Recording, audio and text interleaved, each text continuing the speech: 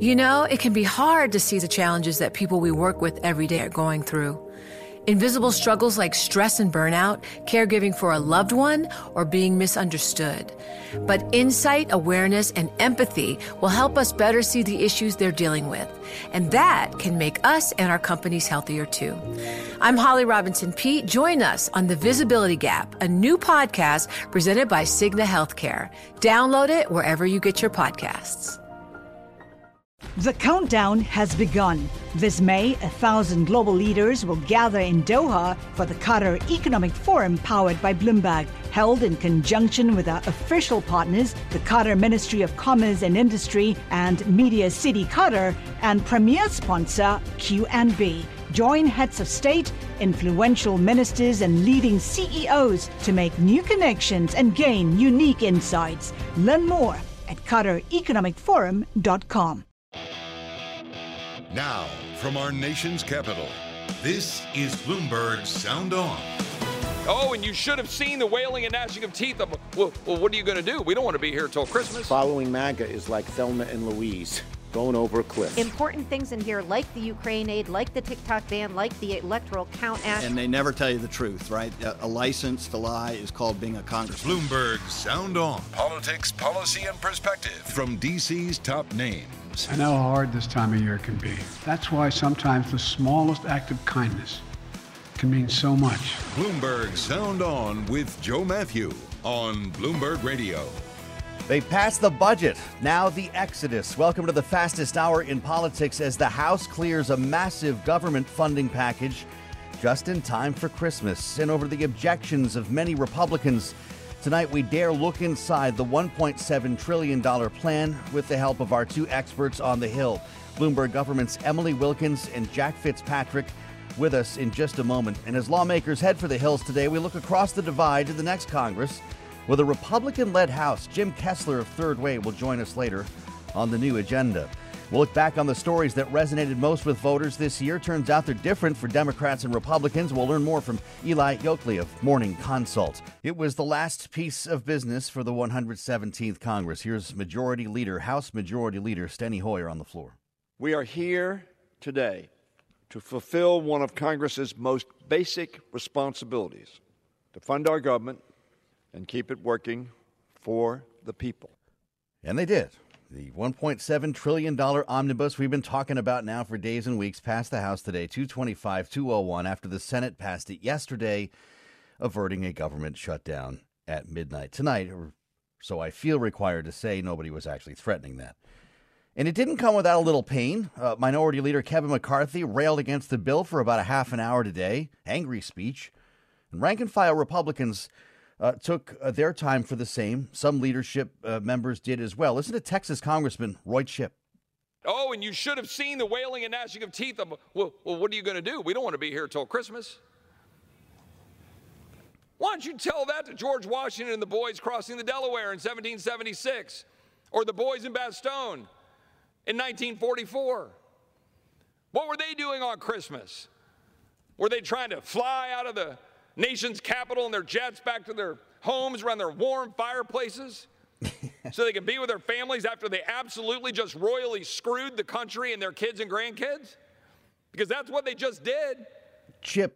Congressman Chip Roy, easy for me to say, forgive my dyslexia. He was, and like many of his colleagues, went after the way the entire process was handled. He was not only talking about Democrats either. Listen. Hell, the Senate makes us look like William the Conqueror. They don't even bother to do Appropriations Committee work. They just scoff and sit at their tables and go, well, we'll just do the work for them. Yeah, thanks, Mitch.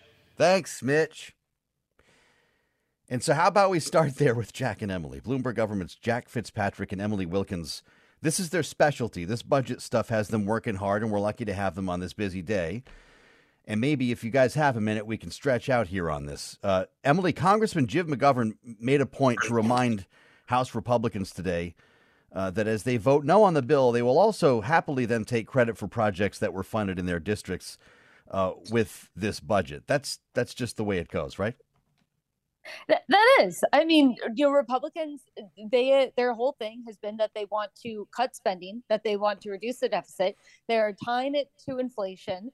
And, this is exactly what we expected to see from Republicans today. We did see a handful of Republicans actually go ahead and vote for the omnibus. You also saw, of course, that bipartisan support in the Senate where it's absolutely required. But I don't think anyone was shocked that Chip Roy went to the House floor today and said what he said. Same with, of course, Kevin McCarthy at this point. Yeah, and that's, they're of course, they both have their own reasons here. Kevin McCarthy, was, you could argue, auditioning for the job. It wasn't lost on me, Jack, when Jim McGovern went up to the microphone at one point and said, "Oh, based on what I just heard, he doesn't have the votes yet." Yeah, there was a lot of politics on the floor, but I think everybody could kind of tell where this was going. It was clear that generally Republicans were going to vote against this, but they weren't going to lose Democratic votes. The Democrats still have the majority now. This can all kind of be seen through a lens of McCarthy positioning himself for an eventual speaker's vote, kind of allying himself with some conservatives, your Chip Roy types, who are very enthusiastic about saying, look, with this process that has gone very poorly from their perspective on spending lately has to change in a House Republican majority. So this vote wasn't some pivotal thing where it looked like it was going to fail. But they had to give some speeches and get into it because they're not happy about the way things have been going. Well, let's get into this a little bit here. By the way, we should note, Emily, that a lot of these votes were done by proxy, right? There was almost nobody in the House today. What were those numbers like? Well, there were, I think, about 216 people who were actually in the it was either 216 in the chamber or 216 who voted by proxy. 218 is the middle line. So I think that gives you a good idea. Okay. And I mean, proxy voting, there are kind of two sides to it, right? There's certainly the argument that lawmakers need to be here, that they need to do their job. On the other hand, lawmakers knew the bill was written. They knew that they were just pushing through what the Senate has already cranked out. And a lot of them, they want to be home. They want to be with their families. They, too, are frustrated with how long the process has took. Yesterday, outgoing House Majority Leader Steny Hoyer was talking about his own frustrations with the appropriations process and the budget process that we've seen. And next year, of course, proxy voting, Kevin McCarthy has made it clear that is going to be absolutely eliminated. But I think it is worth it just to sort of see how this little experiment played out with proxy voting. I mean, yes, you saw members, missing committee hearings and then zooming in while they were on their boats in the middle of the water on a beautiful day. Right. But at the same point, you had members who this year, they were taking care of sick loved ones. They had cancer. They had legitimate reasons for not being able to show up and to cast a vote. And I think it's would be interesting to see if Congress ever decides to take a look at how you provide members leeway while still making sure that they actually show up in the chamber. But that will be over in the Republican-led House, Emily? 100%. Yes. Yeah, that's at least for now. If something changes, but that's what we can expect on January 3rd. Well, let's get into the bill a little bit here. Jack, everyone's been hearing the top line number because it's eye-popping. And we've heard a lot about funding for Ukraine because of largely the Zelensky visit this week and some high-profile skepticism. But some of the other important components include the funding for the Pentagon, a 10% increase in defense spending. That's a lot more than President Biden asked for. How did Mitch McConnell pull that off? It had actually started to get obvious that Biden was going to have to sign off on way more defense spending than he asked for. Remember, they put together their budget proposal at the end of March, not that long after the Russian invasion of Ukraine. And you could tell even in June or July, Republicans would start offering amendments and markups on the initial bills saying we need more for the military, and Democrats were really on the defensive. So you knew that was going to happen. I think the X factor the last month or so was, there's a tradition that's bipartisan that gets everybody on board that if you increase defense by X amount, you do the same for non-defense and vice versa. Yeah. Republicans wanted a bigger increase for defense than non-defense. They succeeded in in getting that. It was a bigger boost for defense than non-defense. But ultimately, this boosted discretionary spending pretty significantly year over year, and that's how you get a deal. You get a good increase for both sides. Defense gets Republicans on board, non-defense gets Democrats on board. I think largely the war in Ukraine and the amount of money they had to send money back to the U.S. military that used its drawdown authority to help Ukraine, that really boosted a bipartisan level of support for more defense spending in particular. Yeah. If that's the win for Republicans, Emily, was there something sweet that Democrats got that they might not have expected? I mean, there were a couple different things in there. You definitely saw the Electoral Reform Act, which is something that Democrats have been talking about for a while, really trying to make it difficult for members to do what they did on January 6th, raising that threshold for an agreement. I mean, I think for Democrats, too, it was just getting it passed, getting it done, not carrying this over to next year when you're going to see Republicans control the House. Yep, closing the deal. You mentioned the Electoral College Act. That had bipartisan support, right, Jack? This was something actually that's important that our listeners should know about, that, this goes beyond the spending plan. There were a couple of things attached to it, including this one. Following that last committee hearing of the January 6th committee is a pretty big deal.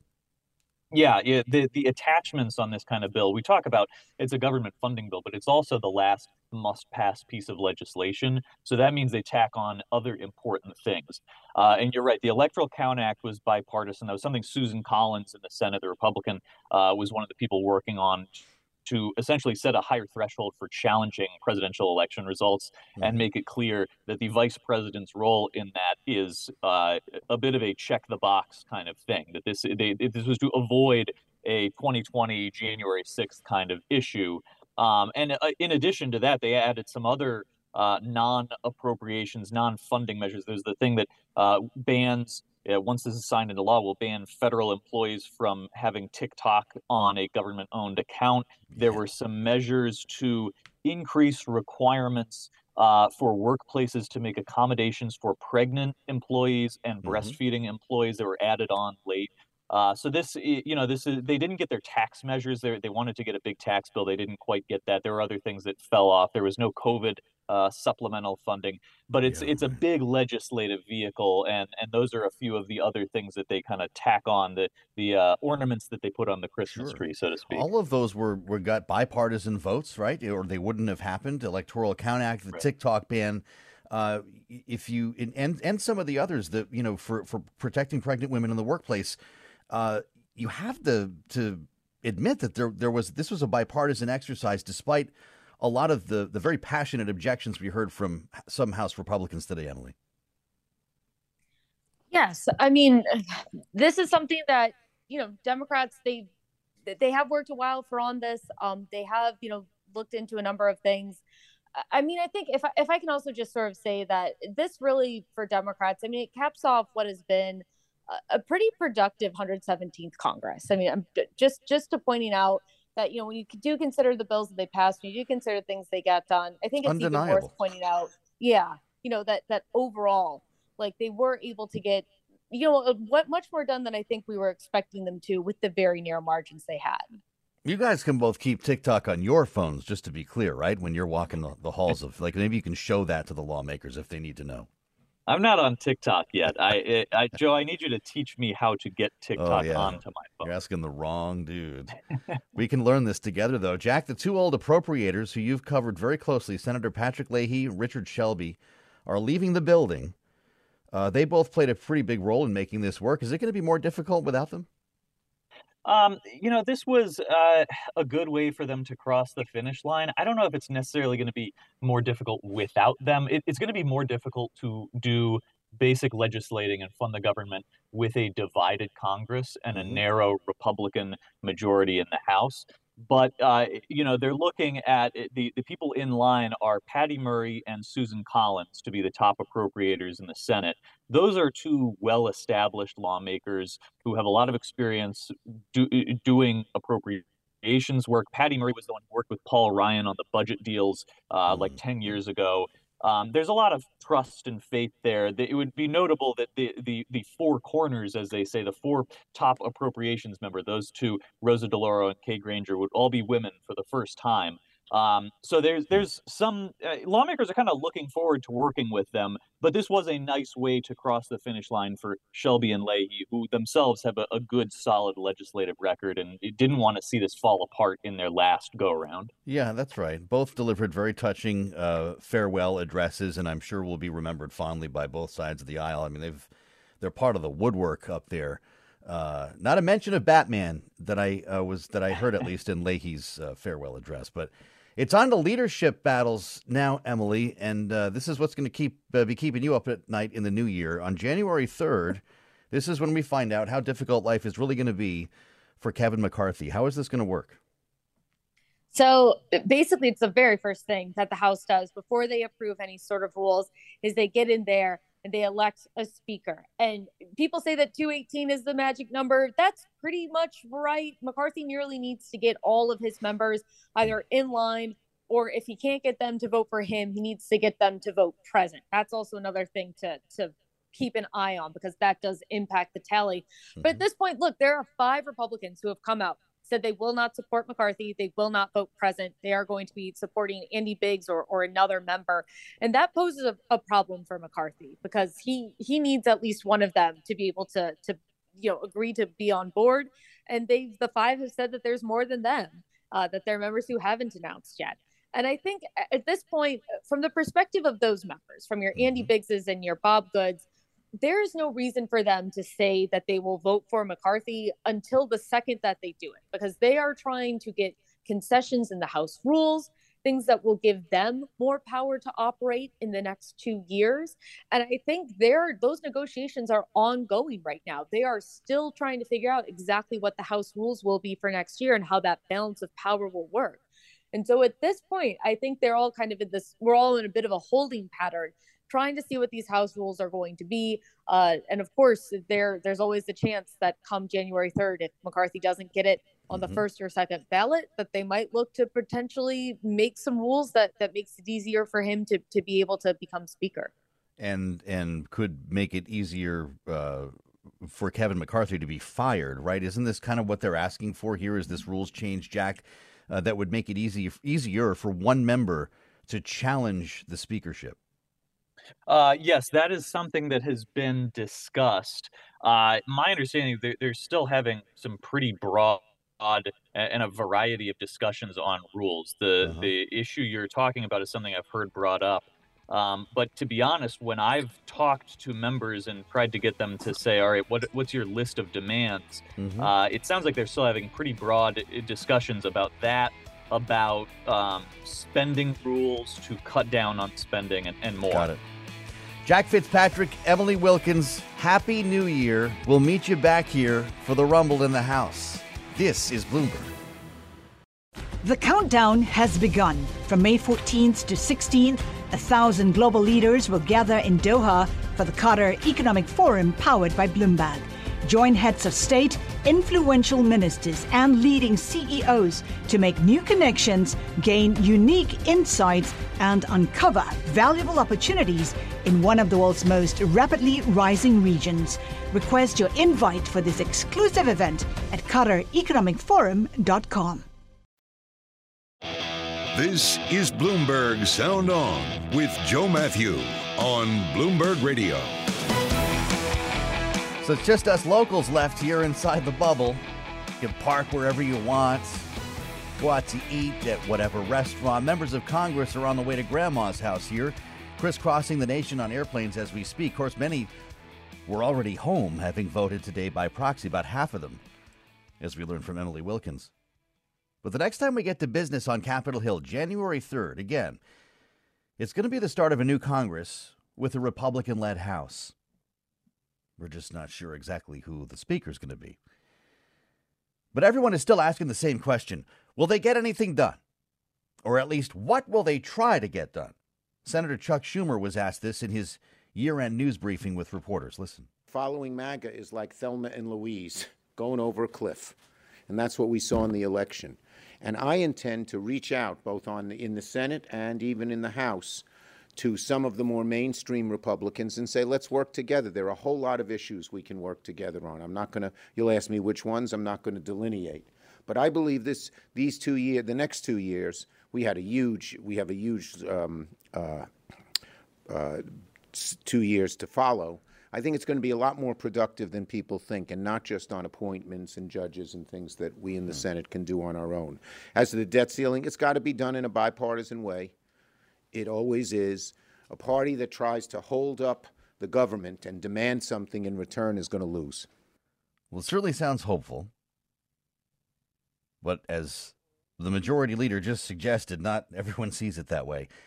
I'm curious to hear from Jim Kessler, who knows Senator Chuck Schumer as well as anyone, co-founder of Third Way, Democratic strategist, and former legislative policy director for Senator Schumer.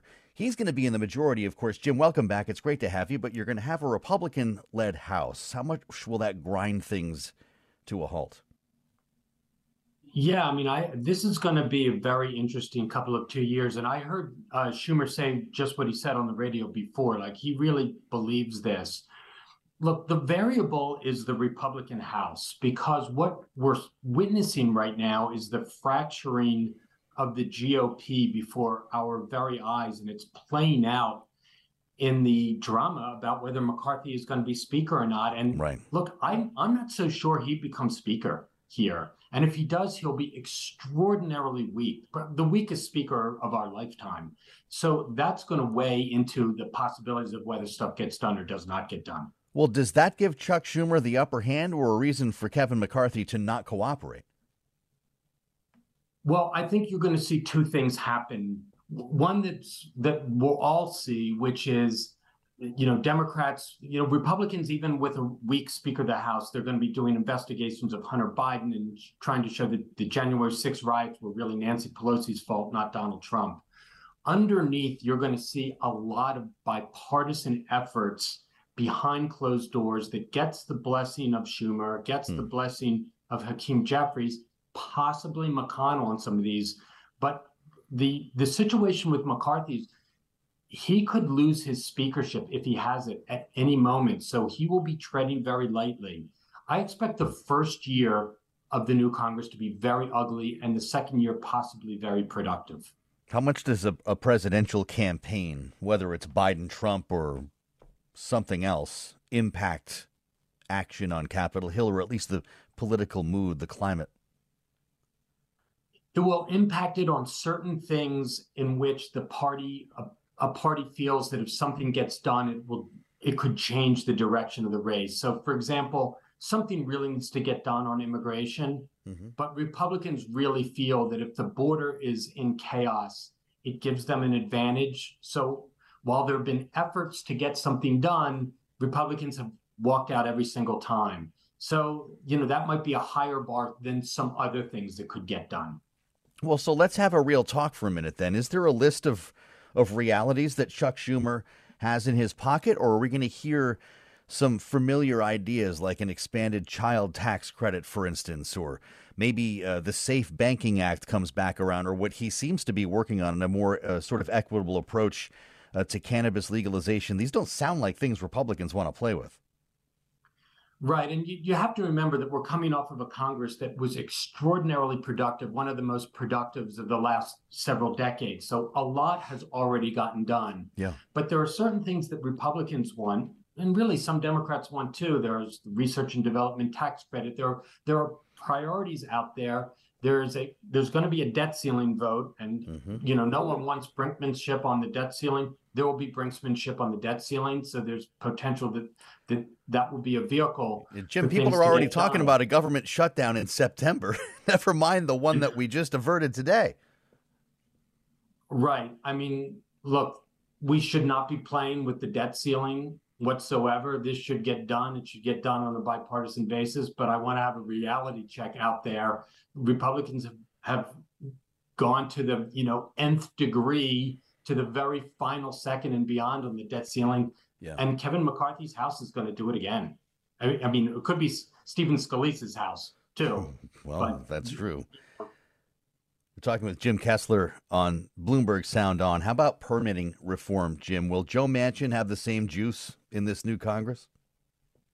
Well, I hope permitting reform gets done. It's something that a lot of Republicans and Democrats agree upon. There's potential there. Joe Manchin is really working on it. You know, this was a promise Chuck Schumer made, and he tried to keep that promise. Republicans tanked it. Will this get caught up in 2024 politics? It's very possible. But, you know, what we saw this Congress is deals got done. And, you know, I think there's a possibility on permitting reform. Senator Schumer has been giving Kyrsten Sinema a pretty wide berth since she announced her decision to leave the Democratic Party and be an independent, but also sort of tacitly work with the Democratic caucus. I'm not sure it's even been defined yet, Jim. What's that going to look like next year? Well, we just saw Kyrsten Sinema cut an immigration deal with a fellow Democrat, John Tester, to save the omnibus bill. You know, Kyrsten Sinema, love her or hate her, Democrat or independent, she has been involved in nearly every major piece of legislation that has passed in the last 2 years, particularly the bipartisan pieces of legislation. I think she's going to be in on deals, not out of deals in the next 2 years. In on deals and a help to the Democratic leadership? Yes. How about Joe Manchin then? Does this sort of reframe his position and his level of influence in the Senate, or is it much the same if she's not going to be a Democrat? I think so. On a lot of things, she acts like a Democrat. She is the 51st vote. The way Angus King, who is also an independent from Maine, is an independent but behaves in most places like a Democrat. I think Joe Manchin is relieved that he's not the 50th vote there. And it gives Democrats some leeway, particularly on things like judges and appointments, where you don't need to get 50 of 50. You can get 50 of 51. You know, we talk a lot about whether Senator Schumer can get along with a potential speaker, Kevin McCarthy. What is Mitch McConnell's relationship going to be like if McCarthy has the gavel? Well, Mitch McConnell and Kevin McCarthy don't really have a great relationship right now. And, McCarthy uses McConnell as a foil, just like Trump uses McConnell as a foil. And what you're going to be seeing in the next 2 years is the fracturing of the Republican Party play out in a nomination process that I still believe Donald Trump will win in 2024, and in fights, proxy fights that are going to go on in the House and the Senate. And so McCarthy has to stand up to McConnell, which is a weird thing to do, to hold on to his leadership position if he gets that speakership gavel. Mm-hmm. And his relationship with Donald Trump isn't helping, is it? Well, the McConnell relationship with Donald Trump is awful, thankfully. And the McCarthy relationship with Donald Trump is obsequious. Mm-hmm. That's right. Boy, we're in for some very interesting months here, Jim. Is Joe Biden going to announce a run for president next month? I don't know if it's next month, but I think by March he will announce that he's running for president. So he's in, and you see Trump as the nominee. We're doing this over again. It's Scary Movie 2. It's the sequel, okay? And this is the one thing that you know about horror movie sequels. The villain never dies until the last scene of the last sequel, which hopefully will be soon. God, right. That hand is coming out of the water. Oh, yeah. Jim, thank you. I'm really glad you could join us tonight. I know it's a busy time and everyone's trying to get to their families and so forth, but thanks for all your insights this year, and we do look forward to talking with you in 2023. God, I'm going to have to get used to saying that. Happy New Year. Jim Kessler, co-founder of Third Way and former legislative policy director for Senator Schumer, who's in a pretty good mood as he makes his way back to New York. This is Bloomberg Sound On with Joe Matthew on Bloomberg Radio. It's always fascinating to see what bubbles to the top in our splintered media world, since so many people get their news in so many places. Not everyone's lucky enough to have a terminal. And in a year like we just had, it's useful to look back on what drove people's view of the country and the world, particularly in an election year. What was it that was defining the world around them? Morning Consult has been doing this research now for several years, an annual study, building a huge amount of data so far on the stories that, as they say, were seen, read, and heard by American voters. And we're joined by Eli Yokley, senior reporter at Morning Consult, with more on this. Eli, welcome back to Bloomberg. Hey, anytime. Happy holidays. And you as well. Your headline this year, Midterms, Mar-a-Lago Malaise. The news that broke through in 2022. But the fact is, Eli, midterms in Mar-a-Lago didn't actually even rank in the top 5 most salient news events by your ranking. The baby formula shortage was even higher on the list. What do you make of that? It's been quite a year. There's been a lot on Americans' plates. This is the 5th year we've done this project we call Seen, Read, and Heard. We based it on hundreds of surveys we conduct throughout the year, gauging public opinion on a range of issues. And, we do these surveys to ask about what's happening with President Biden or what Congress is doing and how voters feel about it. But a big part of that is understanding what's actually breaking through to the American people. And so this year, we were watching the midterms. We were watching everything happening with legislative action on Capitol Hill. But one thing that's been true for the last 5 years of this project is the events of the moment stand out. I mean, this year, the biggest news event in its time was the shooting in Uvalde, Texas, at an elementary school. And that was followed by the fall of Roe v. Wade and then the death of the Queen. All these stories that make the top 3 list, Hurricane Ian's up there too, as well as the Russian invasion of Ukraine. All these stories in this top list are like made-for-TV moments. And we remember wall-to-wall coverage earlier this year of the Russian invasion, or of the 2 weeks of coverage or more of the Queen's death. The one that stands out in terms of how we think about the midterms is probably Roe. Yes. This was a decisive moment in the minds of the American people. It was a 50-year precedent change. It had big weight in terms of just news value, but then it also weighed on a lot of voters. I mean, I'm standing talking to you from Kansas City right now. Over in Overland Park, Kansas, is sort of the heart of the abortion debate this year. That's where we saw a lot of people respond pretty viscerally in quite a red state and voting to put abortion rights in the Constitution in Kansas. That was a big moment for the American people, and it stood out in a pretty big way at the moment. Roe Falls, as a story, is number 2 behind the Uvalde shooting on this list. 71% of voters, in your words, saw, read, or heard a lot about it. And one could argue, Eli, that it was the overriding issue in the midterm election, so maybe there's some crossover there. Yeah, for sure. I mean, I remember having a lot of conversations with people this year about how the economy would weigh on the American people when it came to their votes this year. And clearly it did. But in Washington, it was wall-to-wall coverage. All the political folks were talking about the latest inflation report. And those just weren't breaking through the American people in the way that they were to, policy elites who watch these things very closely. I think folks knew their gas prices were rising. I think that was pretty obvious as they drive next to the store on their way to work in the mornings. But these piecemeal moments did not break through in a big way. One thing that did stand out to us was the fact that they did break through to Republicans in a bigger way than they did to Democrats. It was the same with some of the stories about immigration numbers at the border.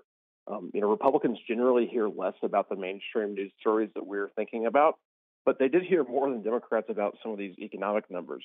On the other side of that, a lot of Democrats were more likely to hear about some of the negative Trump stories. So clearly, I think the American people consistently in our tracking of this stuff, news bubbles do exist. And it's something that I think weighs on how they think about what's happening in Washington. The campaign season itself was ranked 8th here, behind Mar-a-Lago, even though you can't really have the campaigns without the Roe ruling. I guess this also, to a certain extent, comes down to semantics. Yeah, for sure. The thing that stuck out to me about the Mar-a-Lago raid was the fact that it had about the same level of salience among Democrats and Republicans and independents, for that matter. That wasn't a divisive issue in terms of how voters said that they consumed it. And on one side of that, I remember watching the Democratic enthusiasm, the way they were thinking about the midterm elections increase, but so did Republicans. I mean, Republicans were not afraid to talk about the Mar-a-Lago raid. Right. It was the framing of it, if you'll remember, that it was this bad investigation, this political investigation gone rogue, and it broke through to a lot of Republicans, and I think it's something that definitely energized him. If I remember correctly, Donald Trump got some of his best numbers of the year after that raid among Republican voters. And so some of this is even about framing as much as it is about awareness. We're talking with Eli Yoakley, senior reporter at Morning Consult, about their annual ranking here of the stories, the news that broke through in 2022. If you go to Morning Consult's website and check out the Seen, Read, Heard presentation here on the main page, and you'll see Eli Yoakley's name there sharing the byline with Cameron Easley. You can actually filter these stories by party. Democrat, all voters, Republican are the three choices here.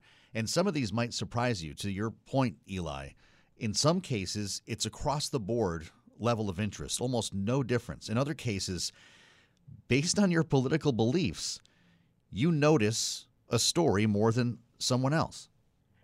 I mean, I think one of the more funny moments in this analysis was we were going through the divides between where Republicans heard more about something than Democrats did, and it reminded me of a story that I had totally forgotten about. It was back in January when Joe Biden was caught on a hot mic using an expletive to refer to Peter Doocy of Fox News. Yeah.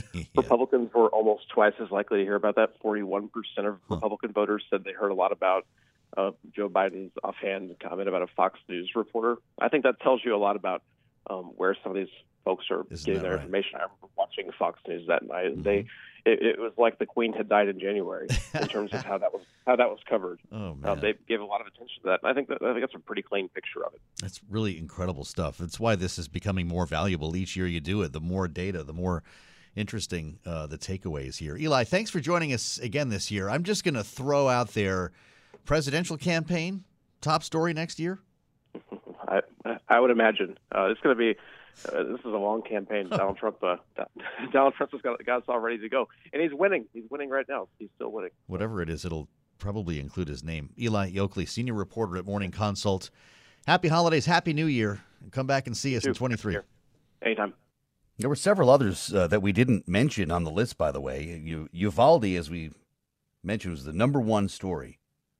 73% of voters saw, read, or heard a lot about it. But there were two other shootings on this top 15 list that they put out here. Buffalo and Highland Park are both right around the 50% mark. Three mass shootings in 1 year here that makes the list. I'll tell you what, though, for better or worse, ranking just above the Buffalo shooting, the death of Bob Saget, 50% right there, Democrats and Republicans. It puts the world in perspective when you dig through this data. I've got a special Christmas message for you on the way on what is my final sound on of 22. I'm Joe Matthew. This is Bloomberg. Join Bloomberg in San Francisco or virtually on May 7th for The Future Investor, Data-Powered Transformations. This 2024 event series will examine how data is not only playing a pivotal role in investment decisions, but serves as a driving force behind the construction of innovative, investable enterprises. This series is proudly sponsored by Invesco QQQ. Register at BloombergLive.com/futureinvestor/radio. This is Bloomberg Sound On with Joe Matthew on Bloomberg Radio. Bloomberg Sound On is brought to you by Innovation Refunds, that small businesses impacted by the COVID-19 pandemic may qualify for the Employee Retention Credit. Let Innovation Refunds do the work. Find out now if your organization qualifies for ERC assistance. They've already helped businesses claim over $2 billion in payroll tax refunds. Learn more at getrefunds.com. I'm Joe Matthew in Washington. Welcome to the final moments of Sound On here at the threshold of the weekend. We're going to be unpacking everything that happened this past week for some time, huh? I mean, it was really something. The final hearing of the January 6th committee, the referral of criminal charges of Donald Trump. We had the surprise visit of Volodymyr Zelensky, his meeting with the president, his address to Congress, the big budget, from the deal in the Senate to final passage in the House, the end of the 117th Congress. All that in the last 5 days. It's a good reason to drop the knives here, step away from the politics, and reflect on a year that we're going to be feeling the impact of for some time. That's what I'll be doing this weekend, to close out a very challenging year for a lot of people. President Biden spoke about the light of the season in a Christmas address from the White House. I believe Christmas is a season of hope. And throughout the life of this country, it's been during the weeks of December, even in the midst of some of our toughest days, that some of the best chapters of our story have been written. It was during these weeks, back in 1862, that President Lincoln prepared the Emancipation Proclamation, which he issued on New Year's Day. At Christmas, 1941, and the weeks after Pearl Harbor, Franklin Delano Roosevelt hosted Winston Churchill in this White House. Together, they planned the Allied strategy to defeat fascism and autocracy. And it was 1968, that the most terrible year of years, the year of assassination and riot, of war and chaos, that the astronauts of Apollo 8 circled the moon and spoke to us here on Earth. From the silence of space, on a silent night, on a Christmas Eve, they read the story of Christmas creation from the King James Bible. When in the beginning, God created the heaven and the earth. And the earth was without form and void, and darkness was upon the face of the deep. And the Spirit of God moved upon the face of the waters. And God said, "Let there be light." And there was light. And God saw the light, that it was good, and divided the light from the darkness. That light's still with us, illuminating the way forward as Americans and as citizens of the world. A light that burned in the beginning and at Bethlehem. A light that shines still today in our own time, our own lives. As we sing, "O Holy Night," His law is love and His gospel is peace. May I wish you, and for you, and for our nation, now and always, is that we'll live in the light of liberty and hope, of love and generosity, of kindness and compassion, of dignity and decency.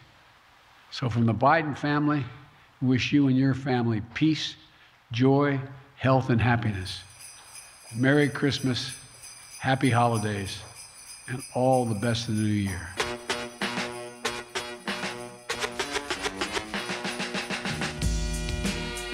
That's more like it. With apologies to Argyle, Merry Christmas, everybody. It's almost time to cue up Die Hard and curl up with the family here. Merry Christmas and Happy Hanukkah to our producers, Christine Barada and Matt Shirley, our technicians, Justin Milner, Sebastian Escobar, and Sarah Lively. And be good to each other. I'll see you back here in a week. Happy New Year. Back in 23, I'm Joe Matthew. This is Bloomberg.